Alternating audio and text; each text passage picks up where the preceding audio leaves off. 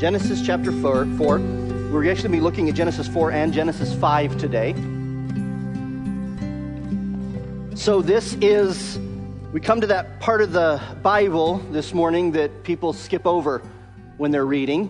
We've come to the genealogical section, well, the first one. There's actually several in the Bible, but the first two in Genesis 4 and Genesis chapter 5, and we're going to actually cover all of Genesis, or the half of Genesis 4, the second half of it, and all of Genesis 5 today. We'll be reading this, but not right away, because I want to make some remarks before we jump into it. Most people just get distracted in genealogy sections of the Bible with the difficult sounding names and the far away feel of it all. But there is actually very significant and helpful theological truth found in the Scripture. The first two genealogical lists, let me just give you a brief overview of this. We know what became of Abel, right? Last week, he was murdered. What became of Cain? That's sort of the introduction for this genealogy. So what became of Cain? What happened with Cain? The murderer in this. Now, and then chapter 5, so then what became of Adam? Well, that's a weird way to start it, because we already talked about Adam and then Eve and then Seth, Cain and then Abel and then Cain again. And why we have a new Toledot section in chapter 5, a new section of this, what became of, is because now we're looking at the true seed through Adam, and we don't talk about Cain, and we don't talk about Abel in chapter 5, but a third son named Seth.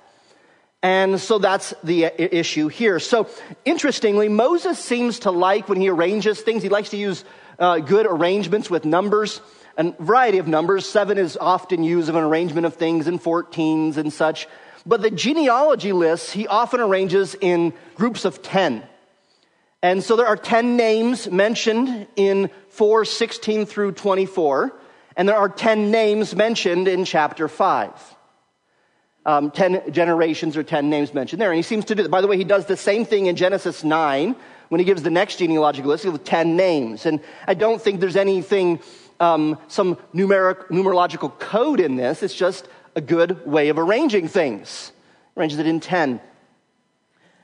Now, we might think that, well, we're going to read the list of Cain, and what we're going to find there are all these guys that have these strange names, and there's lots of strange names in the Bible, at least to us.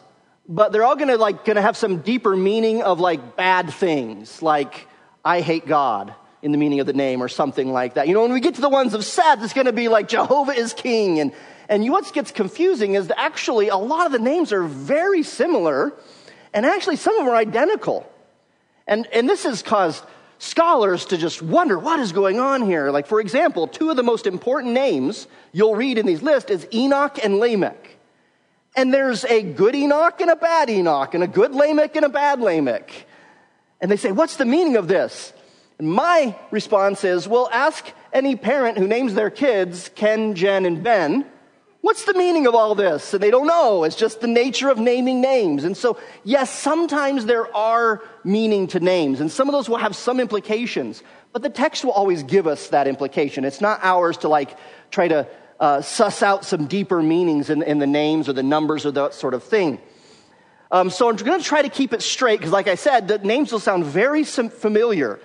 The 2 of them are identical. They're not the same people. Okay?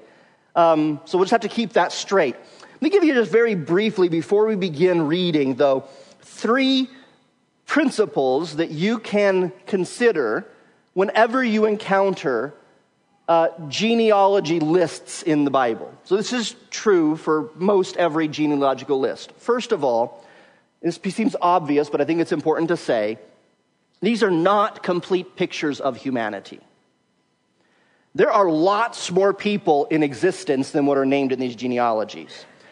There's a clue in chapter 5, because it says this often at the end of a person saying your name, is say, and he had sons and daughters, meaning there's a lot more people that were born. Add to that, which we'll read, the apparently extraordinary long lives they lived. The minimum was Enoch didn't die, but the minimum outside of Enoch was 700 some years. And they had sons and daughters That's a lot of children and grandchildren and great-grandchildren and cousins and second cousins and so on. In other words, we see from the list, they are being fruitful and multiplying and replenishing the earth. They're filling it up. So there's a lot of stories here we don't know. Not only about these names, but what about all these other people? In fact, in the time frame of Genesis 4 and Genesis 5, nearly 1,000 years elapses. And all we have are some names about it and a few remarks here and there. So not a complete picture of humanity at this time. But that does help us answer, and I'm not going to spend any time on this today, but it does help us answer that question that skeptics love to throw out often with this book of Genesis. Oh yeah? Well, where did Cain get his wife? Well, if you look at the situation here, there are all these new sons and daughters, cousins and grandkids and great-grandkids and all these people being born, and they're multiplying for 1,000 years. And that's, you just think how a family tree works.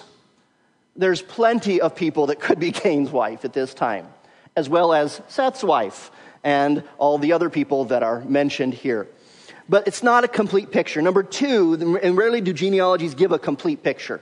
Two, as I already mentioned, they're not primarily mysterious, coded, hidden meanings in genealogies. As I said, sometimes names have significant meanings. This is true of actually the first people, Seth's son and Enoch's son, for example, or Seth's son and Cain's son, for example. They have some meaning in their names. But the text implies this. The text tells us something to say, hey, note their names here. The same thing is true of Noah. His name has meaning, but the text tells us, hey, this is the meaning of it. Same thing when naming Cain and naming Seth. It says, this is why she named him those things. When you don't see that in the text, we don't say, and this is why, or look at this, then don't try to assign a meaning to a name out of our own speculative wishes. Also, the numbers, they're not significant. They're used for organizational purposes. And this is precisely because people tend to get involved in the mysterious or the coded or the hidden meanings of genealogies, precisely while Paul the Apostle warns us, don't heed endless genealogies. Be very careful with genealogies. But thirdly, the principle, and this is true of all genealogies, what their purpose is to give us a bloodline to bring us to a significant person or event. Put it another way. The most important person in a genealogical list is the last person that it talks about. It's leading us to that. So here, the most significant person will lead us to this guy named in Cain's line to a guy named Lamech. And the most significant in Seth's line is to lead us to this guy named Noah. Lamech's 3 sons will be mentioned, and then Noah's 3 sons will be mentioned. But there's sort of not the main figure leading us to these main patriarch of Lamech and Noah. And then if you were to go to Genesis chapter 9, there's another genealogy there. We'll hit it another time. And it leads us to another significant person named Abraham. You go to a genealogy in the book of Ruth, and it starts with all these names. And then it leads us to this really significant person named David. And you read the 2 genealogies in the New Testament, in Matthew and Luke. And what's their purpose? They lead us to this really, really significant person named Jesus. So that's the point. We're looking at the last name. It's establishing a connection from here to this guy. And usually when the last person is mentioned, or that last individual that it's about, there's some very significant event going on. Something really important happening. So this is true of all genealogies, those 3 things. They're not complete pictures of humanity. They're not primarily mysterious or mystical or coded. And 3, they lead us to a final person or event in the genealogical list. Now, why are we not just going to quickly read over this and just jump into the really interesting stuff like, the flood in our series through Genesis? Because of a conviction I have based upon Paul the Apostle when he says all Scripture is God-breathed and is profitable for teaching. Like, this is profitable. This is good for us. So, we're going to start here with the genealogy of Cain, the way of Cain, the people of Cain. Quite clearly, the intention in these genealogies is to assume that the people of Cain, that these are godless, that this is sort of the cursed line, the ones who are living apart from God like Cain. We don't have any record of their individual lives. We know nothing of Irad and Mahushael or anything like that, but that's the implication. And the same thing is true when we get to Seth. The implication is these guys are godly people. They're living in a godly way. And it's the implication in the contrast. But let's think about the way of Cain, or the people of Cain. Genesis 4:16. Then Cain went out from the presence of the Lord and dwelt in the land of Nod in the east of Eden. Very briefly, this isn't the genealogy, this is the introduction, the transition from last week. Cain, because he's a murderer, because he's been cursed, because he's been driven from the presence of the Lord, he leaves the presence of the Lord. He lives in the land of Nod, east of Eden. Now, there is no, God is not condemning a geographical location as if east is evil and west is good. However, in the scripture, the movements east usually signify movements away from the place of God's presence. And movements back west would indicate movements toward. It's just a general biblical way of describing it. Where did he go, this land of Nod? Actually, that probably is no place named Nod. No historians can find it, nor archaeologists can find it anywhere. And perhaps that's because the Hebrew word Nod is the word actually that means nowhere. It means wander. It means be a Bedouin. It's the idea of just kind of wandering. And perhaps this actually, I think this is probably right. This is what we're reading. He dwelt in the land of nowhere. He dwelt as a wanderer. He dwelt as one who never had roots any place, which of course accords with the curse that God put upon Cain. So here's the genealogy. And Cain knew his wife, and she conceived and bore Enoch. And he built a city and called the name of the city after the name of his son, Enoch. This is not the Enoch that you're familiar with that didn't die, okay? That's a different Enoch that we found in the next genealogy. The time just doesn't work for this to be the same Enoch. This one does have some significance, and it's noted in the text because it says, and he built the city and named the city after his son Enoch. This is most likely Cain built the city, not Enoch. And the idea here is the word Enoch. Name Enoch means devoted or dedicated. And there's a little bit of a play on words. He dedicated the city to his son Enoch. We'll come back to that, but just file that away. 18. To Enoch was born Irad, and Irad begot Mehujael, and Mehujael begot Methushael, and Methushael begot Lamech. So we have quick breeze through a lot of names here, a lot of generations without anything said about them. Because that's leading us to this last main guy that the rest of the text will really be devoted to. Then Lamech took for himself 2 wives. The name of the one was Adah, and the name of the second was Zillah. And Adah bore Jabal. He was the father of those who dwell in the tents and have livestock. His brother's name was Jubal. He was the father of all those who play the harp and flute. And as for Zillah, she also bore Tubal-Cain, an instructor of every craftsman in bronze and iron. And the sister of Tubal-Cain was Naamah. So what do we note here? First, it's just significant, interesting. We have the first record of polygamy in the Bible. We do know that polygamy was never condoned by God through Scripture, and Jesus instead affirmed that his plan was one man, one woman, one lifetime. We do know that godly people practice polygamy in the Bible, but perhaps there is something to the fact that the first mention of this polygamous relationship is connected to one of the most violent, barbaric individuals in the Old Testament. Perhaps there's something to that Moses is sort of in a gentle way teaching the nation of Israel who was prone that way. So something to consider. We have his 2 wives described here, and his 3 sons and 1 daughter. Now, he probably had more children than this. And so the big question that people love to battle over is like the things that aren't mentioned. Like, why is Naamah, the daughter, mentioned here? She's the only woman in all the genealogy list to be mentioned here in Genesis 4 and 5. And she comes at the end. And so the ancient Jews kind of came up with a legend that this is Noah's wife, because Noah and Naamah sounds alike. And there's zero proof of that, and it's actually not even a very common Jewish perspective. It's kind of a legendary thing. And others have said, oh, no, it's because her name sounds like bitter. Naomi is bitter, so maybe the end of Lamech is bitterness. But all of that is speculative. And for my opinion, given Moses' penchant for nice, round things, she makes, first of all, she makes a nice pair, because you've got the 2 wives and then 2 children of each wife. Makes a nice pair. Moses likes pairs a lot. And then also, she makes the 10th person in the list. I think she was actually listed simply because Moses wanted a round figure, and she's the next one born to give 10 lists. But you could argue about that, and we could fight that till the cows come home, and none of us would be any better for it at the end. But you have these 3 sons, though, that seem quite significantly contrasted with Noah's 3 sons, Shem, Ham, and Japheth. Jubal, Jabal, and Tubal. See, this process of confusing people by naming all your children to sound alike has a really ancient history to it. So what's fascinating is it describes these 3 brothers as being responsible for massive human developments.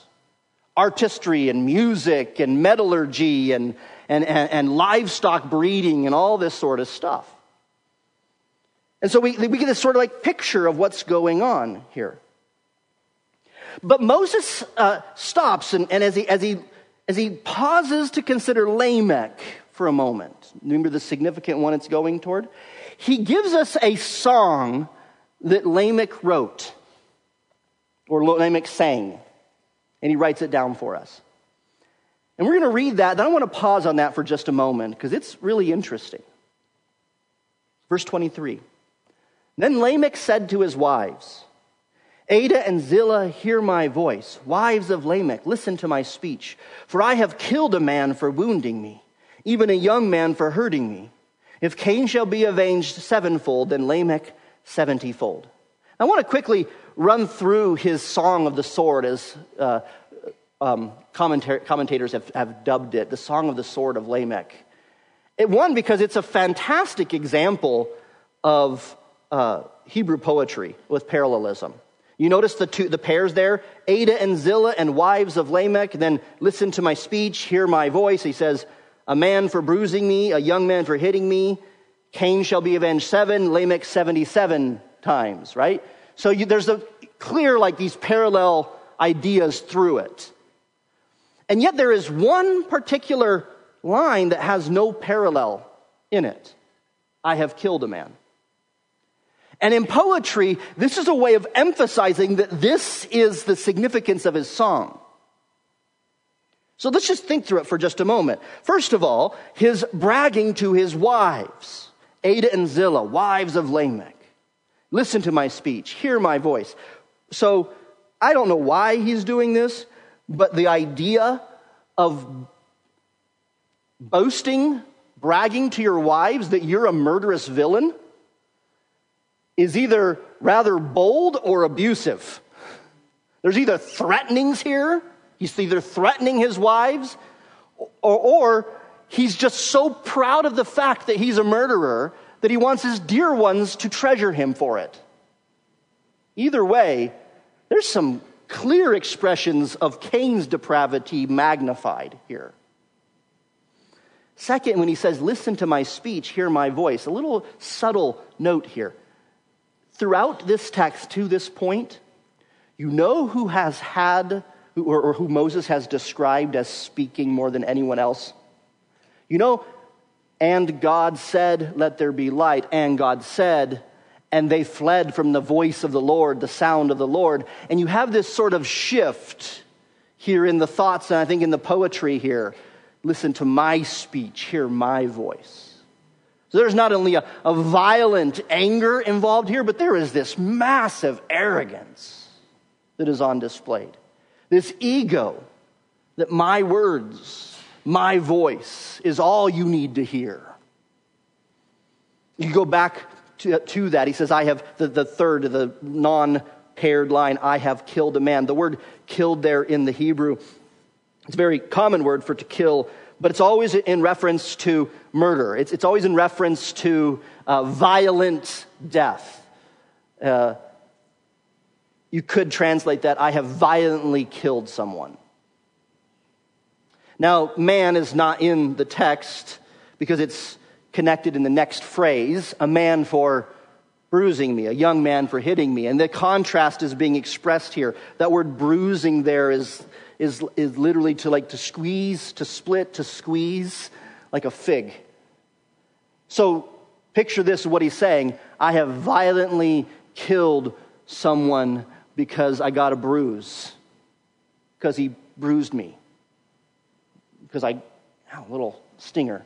So I'm going to violently kill. And then when he says a young man, that word can range anywhere from a child to one who's 40 plus years old. And so it's not necessarily that it was a little child. It could have been. But the idea of him bruising and hitting seems a little bit less like it was a little infant. It seems a little older. And this is either him bragging because he bested a young man in the strength of his youth. Like this young man took me on and I took that little twerp down. That's either the concept here, or it's more of the bully concept of he's picking on the smaller, younger people. We don't really know exactly, but that word hitting there as well simply means to strike, or even can be used in the scripture to say to slap. And so intentionally, you can see in the poem, there's this contrast. I have violently murdered someone because I got a bruise and a slap. And this is expressing, the point of this is expressing the arrogance and the barbaric nature of this Lamech. Now, it gets more chilling when you get the last pair. If Cain shall be avenged 7 times, then Lamech 77 times. Now, what is he essentially saying there is this. If there is $1,000 on the wanted poster for Cain, then let there be $1 million on the wanted poster for Lamech. Now, that is obviously harkens back to his arrogance, right?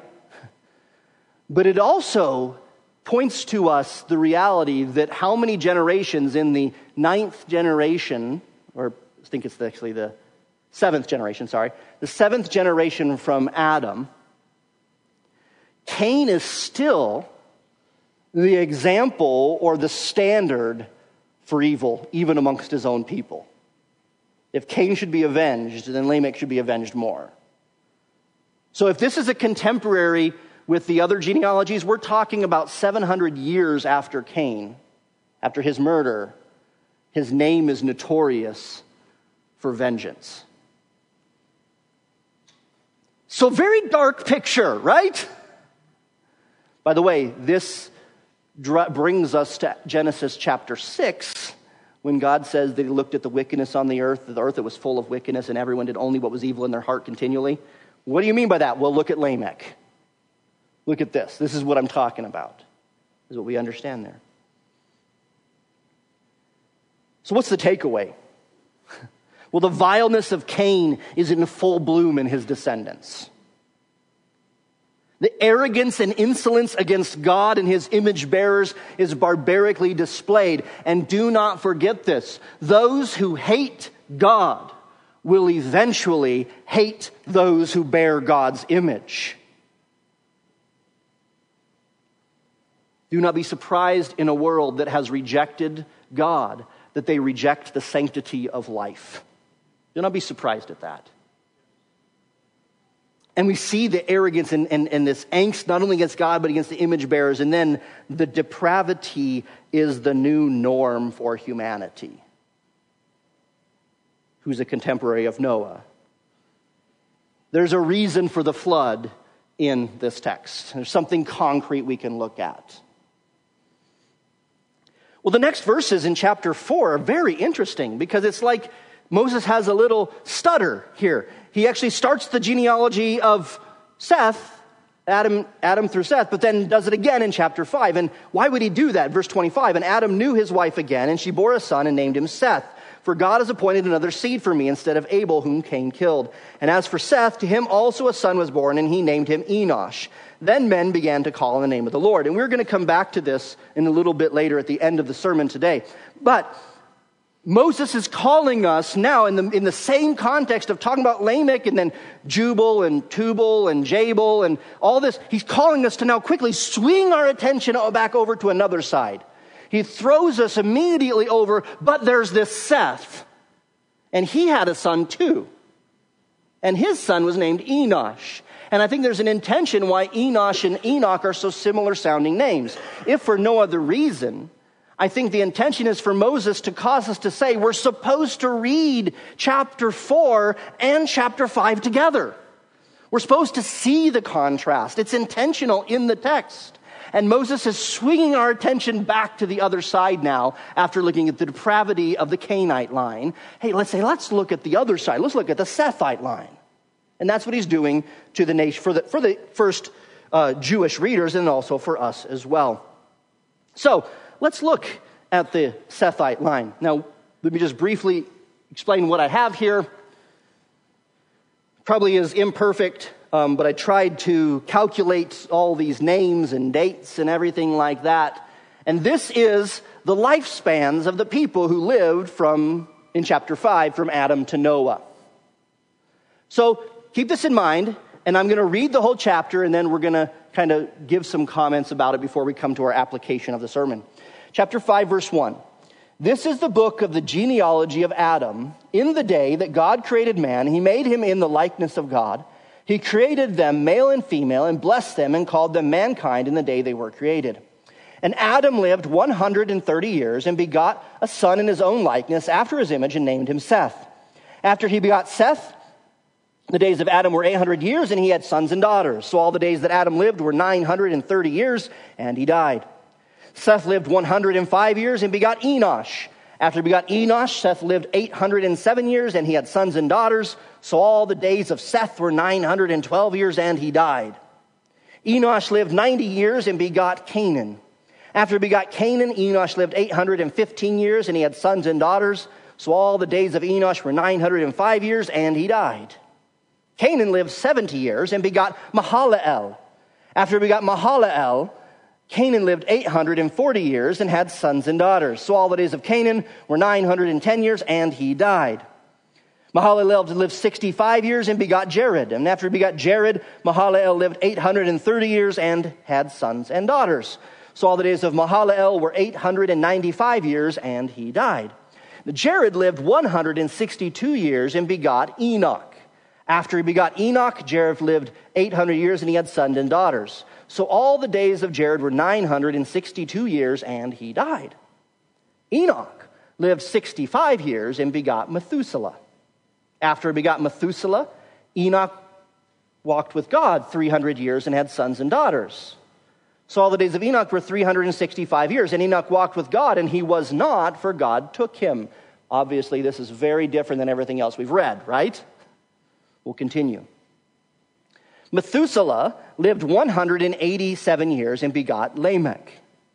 Different Lamech, okay? After he begot Lamech, Methuselah lived 782 years and had sons and daughters. So all the days of Methuselah were 969 years and he died. Lamech lived 182 years and had a son. And he called his name Noah, saying, "This one will comfort us concerning our work and the toil of our hands, because of the ground which the Lord has cursed." After he begot Noah, Lamech lived 595 years and had sons and daughters.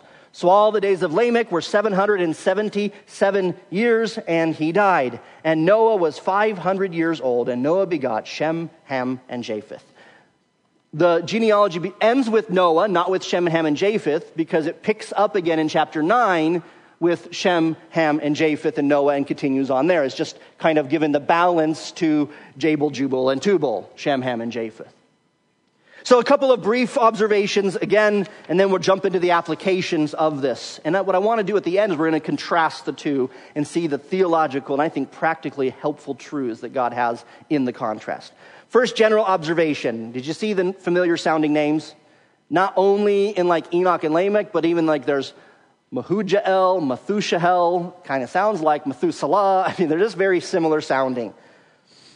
Notice also their extraordinary long lifespans. Yeah, you see that? Like, wow. So they live like 900 some years, 800 some years, and so on and so on. Yeah, that's crazy, right? Is that true?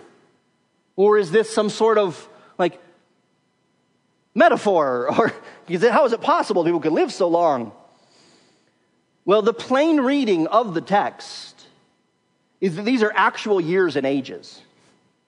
People have tried to say, well, no, for example, you could take Mahalalel, for example. Did he really live this long? Well, maybe that was, he's like the king, and these are his sons and grandsons, like a tribal idea. Not really one man, but all these. Well, then you get a problem because listed in the same as Mahalalel is Noah.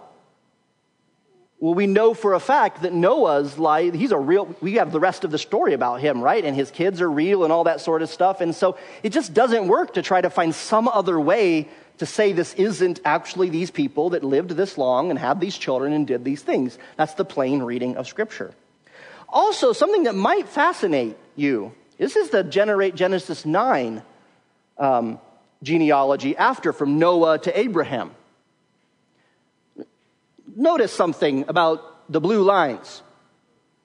Do you notice anything about those? A sharp drop-off in their length. So sharp, Shem lives a third less than anyone before him, and he was a pre-flood guy.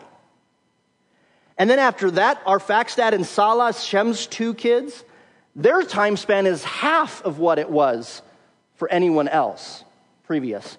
Until you get down to Abraham and Terah and these guys and Nahor, these guys are living, yes, long lives, but not even close to what was before their ancestors. And that's interesting, and we'll cover that later in that genealogy. Just one little note is this. I know that I shouldn't because we don't have time, but do you see this red dotted line there? That's when Shem dies. Did you know that Shem outlived Abraham? He lived longer than Abraham did. He actually, Noah's son lived longer than the guy we know. So this is kind of mind-boggling. Anyways, that's for later. Back to these guys. So this other line right here, this other red dotted line right there, that's Adam's death. Notice that for a moment with me. Lamech, Noah's father, was, yes, toward the end of Adam's life, but was for a brief period a contemporary of the first man. And if you want to go further, how about Seth and Enosh? Seth's death right here. Seth died approximately when Noah was born, when Lamech had Noah. So could you imagine that Lamech is actually potentially having conversations with the third person who ever lived? Well, third son after Adam and Eve. That's amazing to think about. And maybe this is part of the reason for the extraordinary long lives. I think the first reason that God gave that is for the fruitful and multiply and replenishing the earth. But the second reason is there is no drought of experiential knowledge in this next 1,000 years. Now, this is speculation, but Enoch, talking to Dad Jared, hey, I'm just not sure if I understand all this about the seed and sin and all that sort of stuff. He's like, let's go visit great-great-grandpa Adam. And let's talk about that a little bit. The guy that was there in the garden. There's no drought of experiential knowledge in these first 1,000 years. And it is presumed, I think rightfully so, that these individuals lived at the same sort of rate as these individuals. In other words, the evil had with them the same experiential knowledge. There's no excuse. But what about these long ages? It's almost, when you see this massive difference between the two, it's almost like there may have been, some sort of cataclysmic environmental catastrophe, destroying food sources, massive changes to the climate, ice ages and diseases rising up that cause people to live less amount of time as before. Maybe there was something like that, and maybe the Bible would devote chapters to describing this. So it's explainable, right? It's understandable. It's not unreasonable. One of the things to note, though, in this genealogical list is the repetition of a certain phrase. And he died.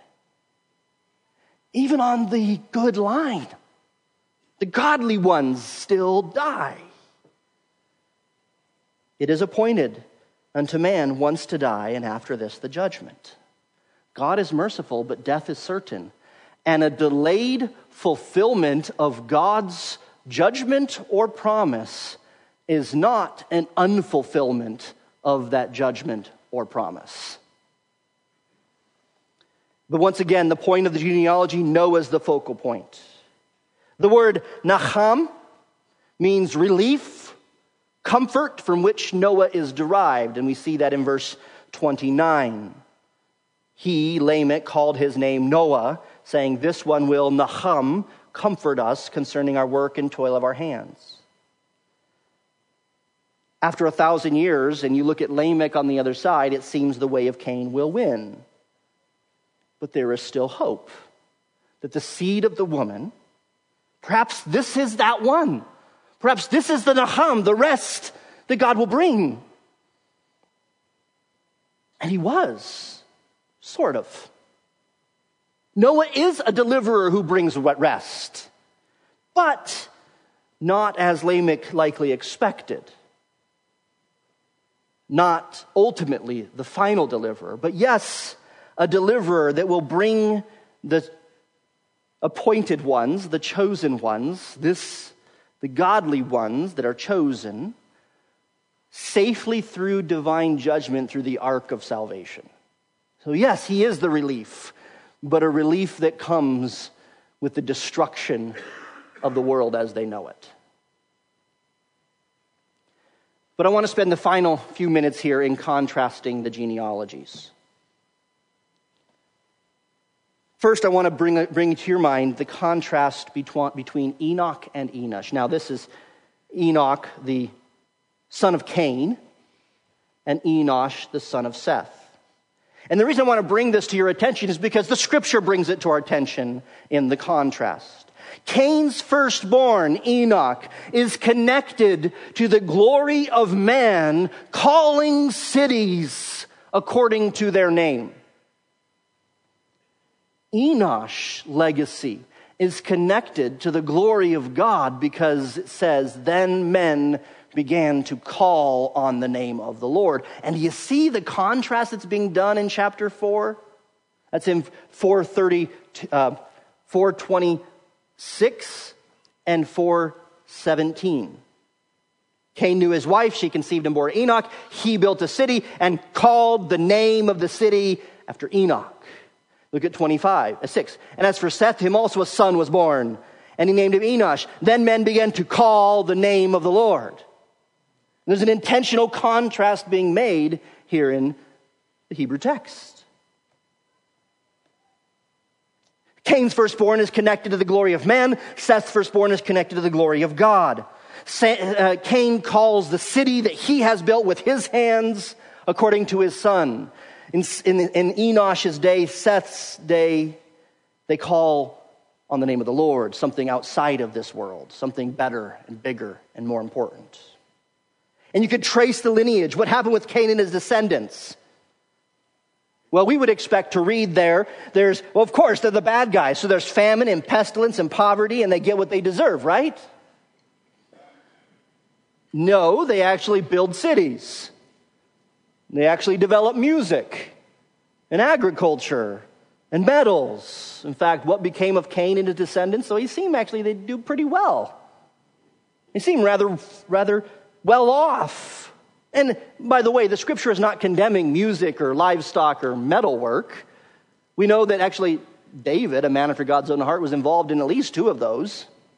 So this isn't that these were evil origins of music or the evil origins of metallurgy or whatever we would look at here. Rather, there's just simply a contrast being made. Seth's line is not marked by human development, but by spiritual devotion. While the world makes much of dedicating cities, God's people make much of dedication to Yahweh.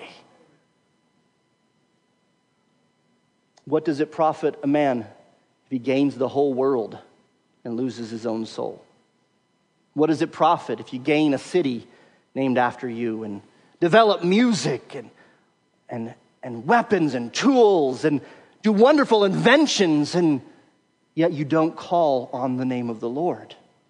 And that's the contrast between Enoch and Enosh. For 1,000 years, it seems as if Cain's way, the temporal earthly development, was the right way. But when we come to Noah, we'll see the temporal developments of man washed away in a deluge of wrath. Natural man puts his hope in his hands, in himself. Spiritual man puts his hope on calling on the name of the Lord. Live for the life promised to be, not merely the life you can build now. Live for the life promised to be, not the life you can build now.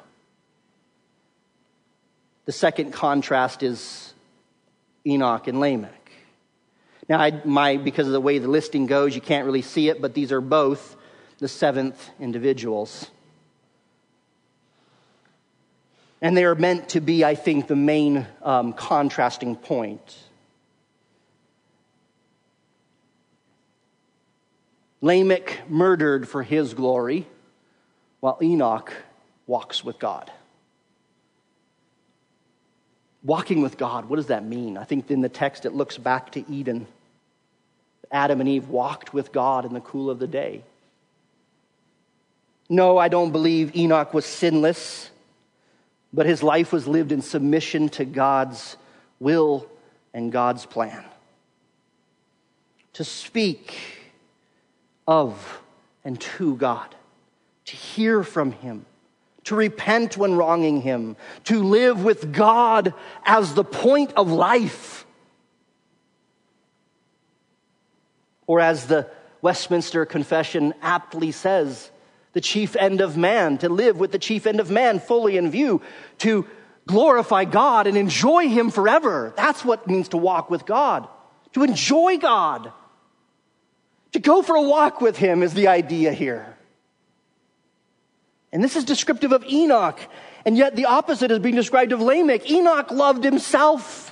He enjoyed himself. Hear my voice. Listen to my speech. I killed a boy. I killed a young man because I got a little bruise. He got what he deserved. But Enoch walks with God. There is a complete different value system. Both in Enosh and the good Enoch. So God took him. That is, he escaped death. Very unique. Only one other mention of that in Scripture with the man Elijah. This is not the normal experience even for the godly people. We can get that from reading chapter 5. Most of them die, right? Yet the principle is that those who are united to God in Yahweh will always escape true death. In other words, though Enoch gives us a parable, a pattern, something that we can't expect to experience, the escape of physical death, he gives us a parable of what those who call on the name of the Lord and walk with God can expect ultimately to experience. And that is this, that for those who walk with God, it is not death to die.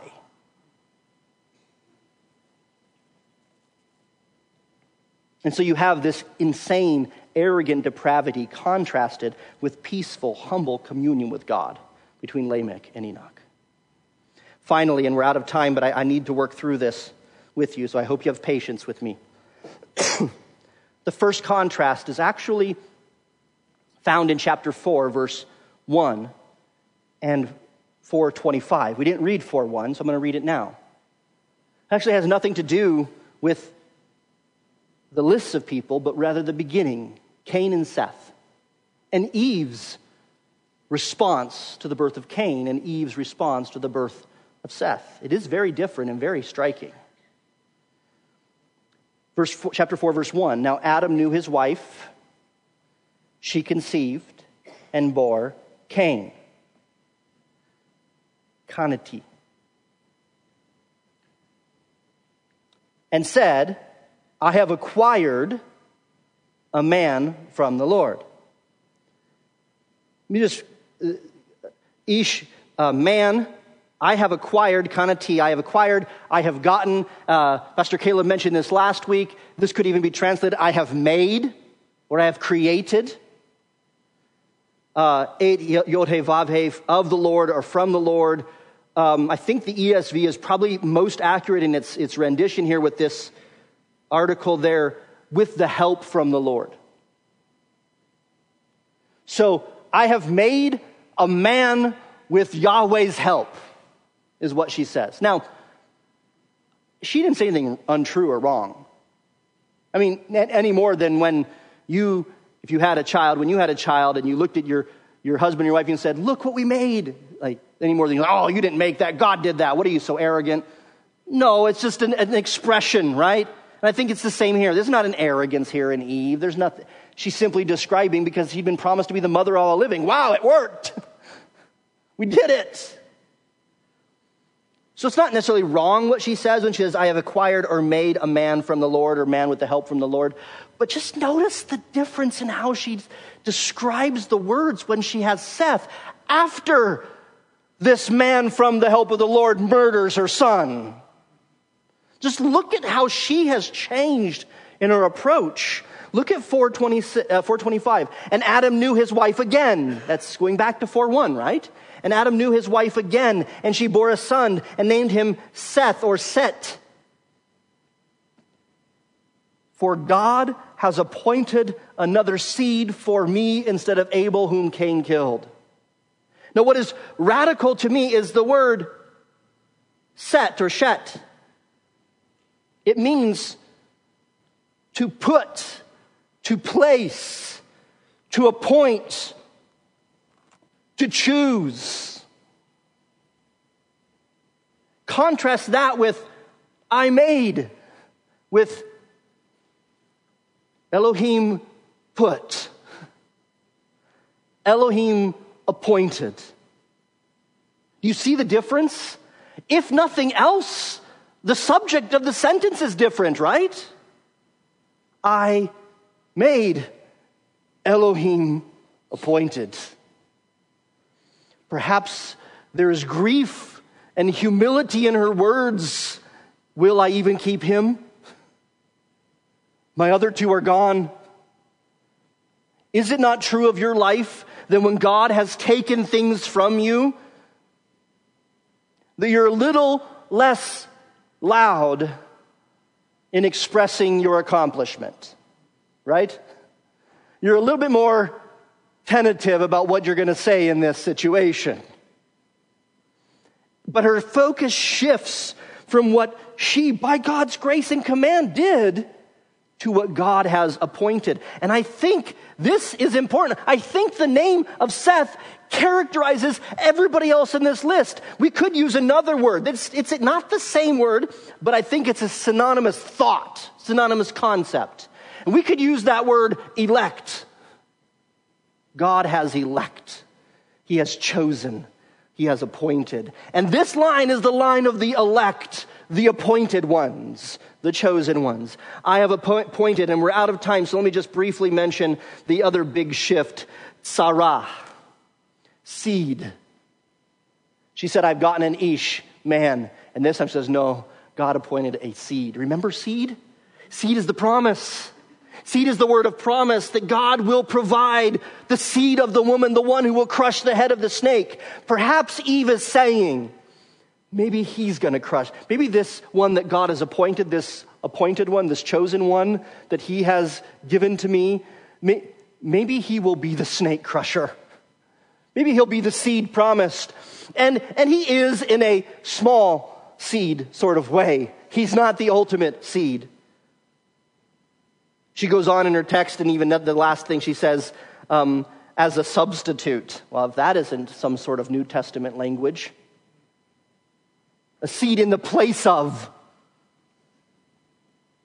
And then she says, I like this phrase, she says, for me. I made a man. He appointed a promise, and it's going to benefit me. For me. See the contrast in the genealogy here? See the contrast in Eve's declarations? Two quick things. The sovereign ordinations of a gracious God are better than the greatest developments of fallen man. Remember that this week. The sovereign ordinations of a gracious God are better than the greatest ingenuities and developments of man. And two, this points to Christ. Seth, the seed appointed, will continue with seeds appointed and seed appointed and seed appointed and seed appointed until another young woman is appointed a seed in her virgin womb.